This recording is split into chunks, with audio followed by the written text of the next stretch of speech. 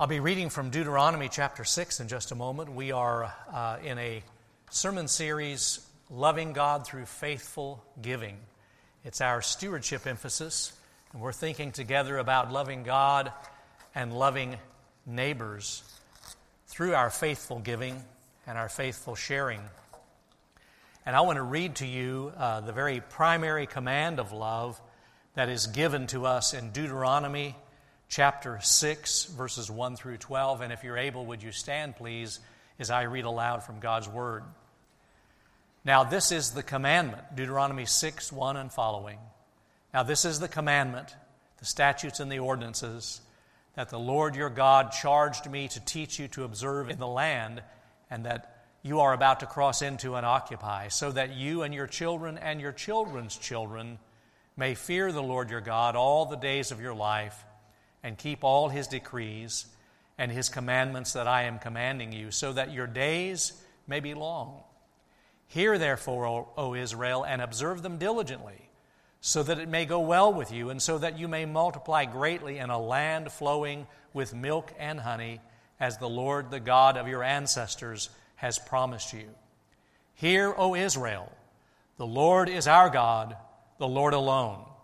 You shall love the Lord your God with all your heart, and with all your soul, and with all your might.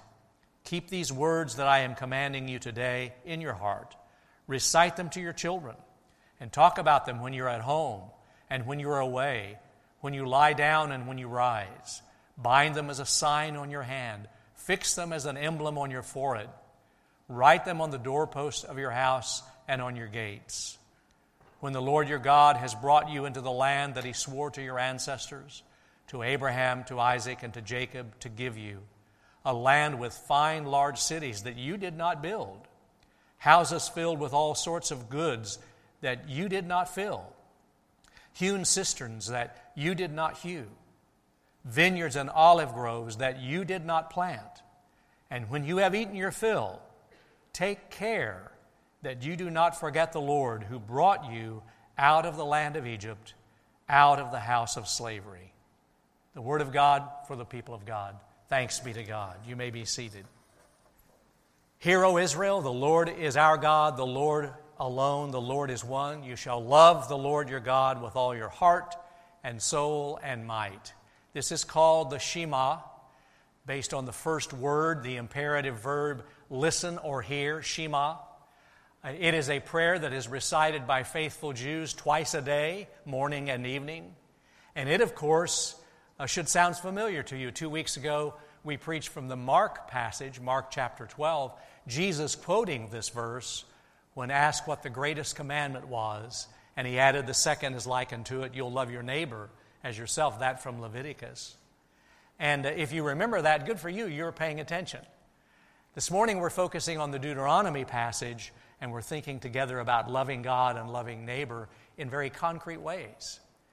And somebody might read this passage of Scripture and say, well, you know, Pastor, it's kind of a stretch. How is this a stewardship sermon about giving our money and our time and our influence and our talents? Because there's nothing here referenced about giving money, and there's nothing about being a steward of our time. But really, that's the problem, isn't it? That so often when we talk about stewardship, so often when we talk about giving money or time or influence or talents, we start there, and it becomes a legalistic chore, when in reality, God wants us to burrow down deeper, and God wants us to think about why we give.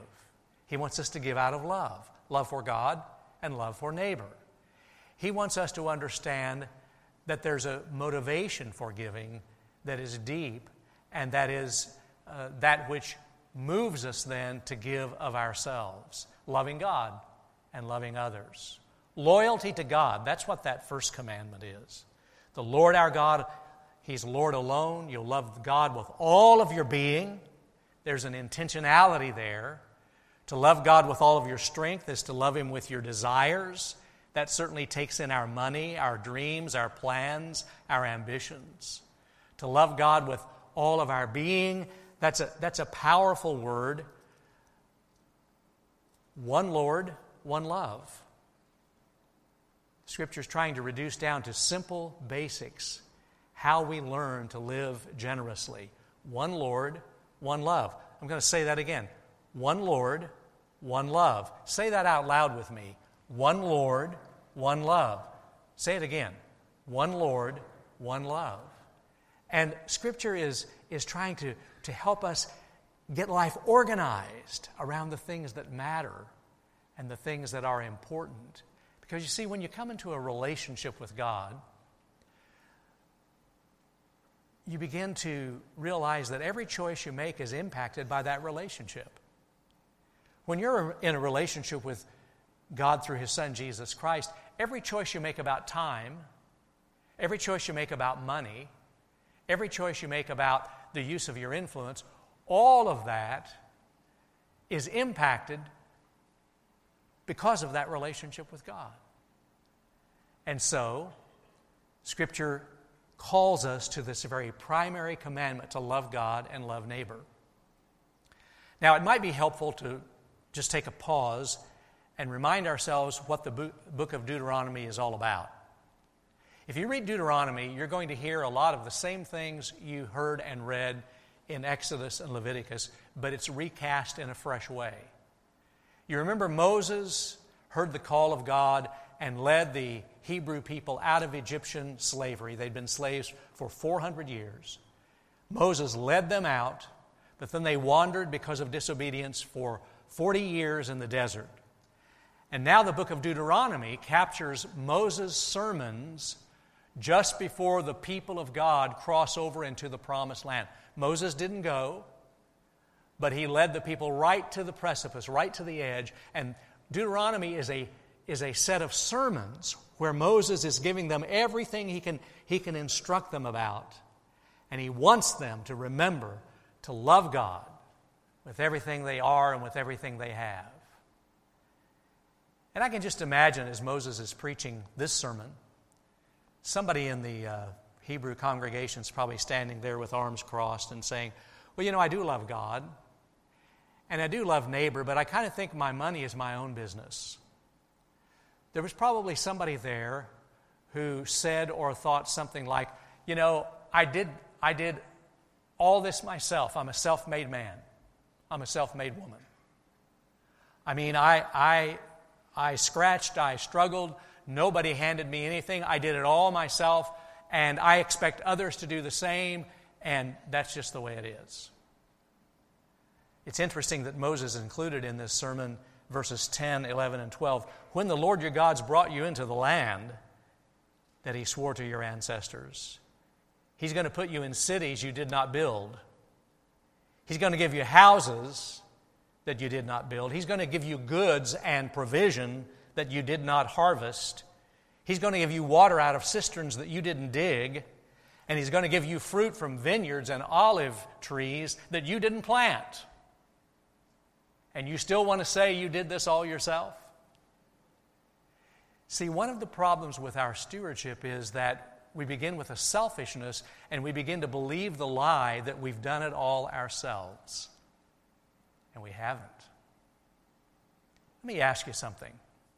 When you're in a hurry and you're parking in downtown Jefferson City at metered parking, and there are 2 open parking slots, and one meter has no time on it, and another meter has 30 minutes left on it, and they're side by side, which one do you park in?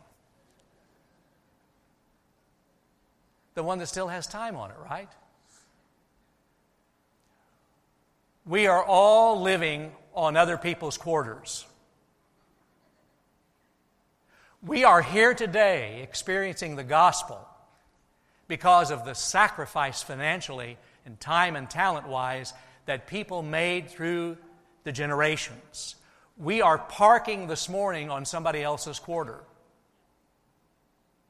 That's what faithful stewardship is. And God said, don't you dare forget. He said through Moses, don't you dare forget when you come into this land. You are not self-made. Self-made? That's such a joke. You did it all yourself. The breakfast you ate this morning, you raised all those crops, right? You harvested the cereal grain. And the milk you drink and the cheese you like on your pizza, you milk your own cows, right? and then you churn the butter and you make the cheese, right? And the sun that came up this morning, how did you do that? With a pulley and a winch?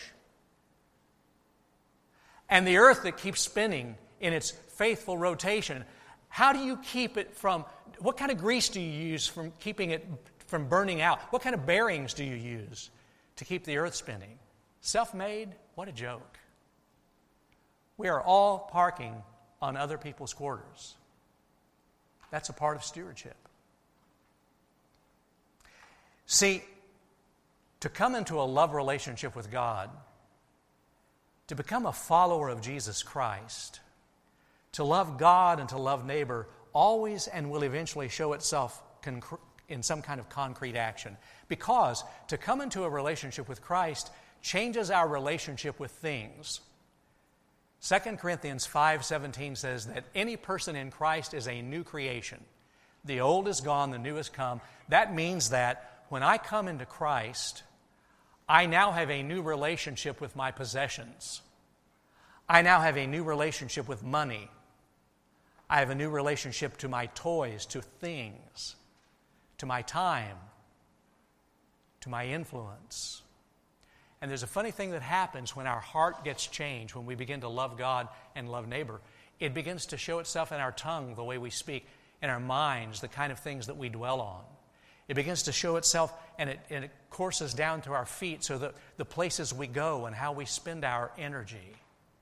When we begin to love God and love neighbor, it comes out our arms and at our fingertips, and it begins to affect the kind of things we do with these little devices, and the PayPal and the debit card and the cash and the checks and the way we spend our money. That love starts in our heart and works all the way out to our fingertips, to the way we concretely love. Now, C.S. Lewis became a Christian late in his life, but when he came to Christ, he was used by God mightily. He once wrote about financial giving. He said, I'm not real crazy about percentage giving. You know, we usually teach the tithe, 10% of how God has blessed us, and then offerings are above that. And he was coming to faith late in life, came in as an Anglican, serving Christ in England, and he said, I'm not huge on percentage giving. He said, I think the only safe rule about giving is that it should be more than we can spare. It should pinch us. It should hamper us. In other words, it should be sacrificial. Not just spare change, not just giving God a tip because we like the meal today. It should hamper us. It should pinch us. It should put us out a little bit to rearrange some things. And have you noticed that when you really love somebody, how you will spend more than is logical and more than is practical? I don't care if it's a pet that you love, a cat or a dog, or I don't care if it's your spouse or your romantic love interest or your children or your grandchildren or a good friend.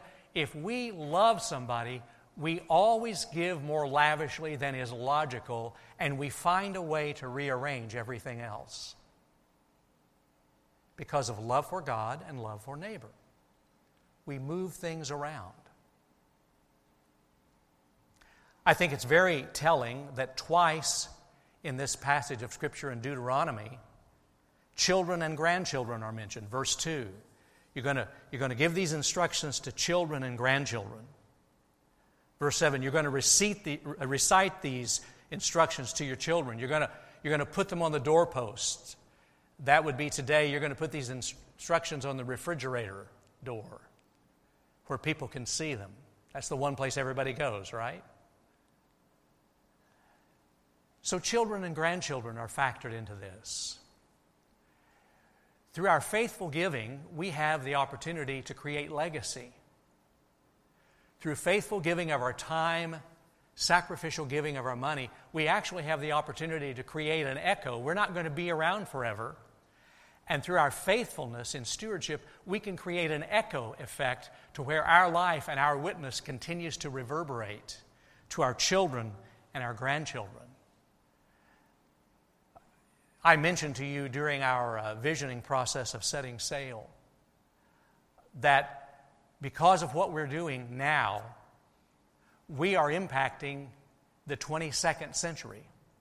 These babies that we've been dedicating lately, and there are more to come, let me tell you, it's pretty exciting. It's one of the funnest parts of pastoring a church, the babies. These babies we're dedicating, if you just do the math, if they live a normal life, they will live into the 22nd century. And certainly their children and grandchildren will. What we are doing today, as we love God and love neighbor through sacrificial, generous giving of ourselves and our money, is creating legacy, creating echo effect, so that the witness to the gospel of Christ continues into the 22nd century. Is that crazy? That's amazing. Now, Moses was standing up preaching these farewell sermons. And you catch a hint that one of the reasons he was preaching this way to his people is that he had led them out of slavery. Now he did not want them to fall into a worse kind of slavery, a slavery of selfishness, a slavery of materialism and idols, false gods. He wanted their lives to be noble. He wanted their lives to count for something. He wanted their lives to have purpose. Don't you want your life to count for something? For there to be a nobility about your life, a sense of purpose, a reason to be? I love this quote by Richard Stearns, who is the president of World Vision, a global ministry. Money, job, and status don't give purpose to life. It's God who gives purpose to money, jobs, and status. I like that.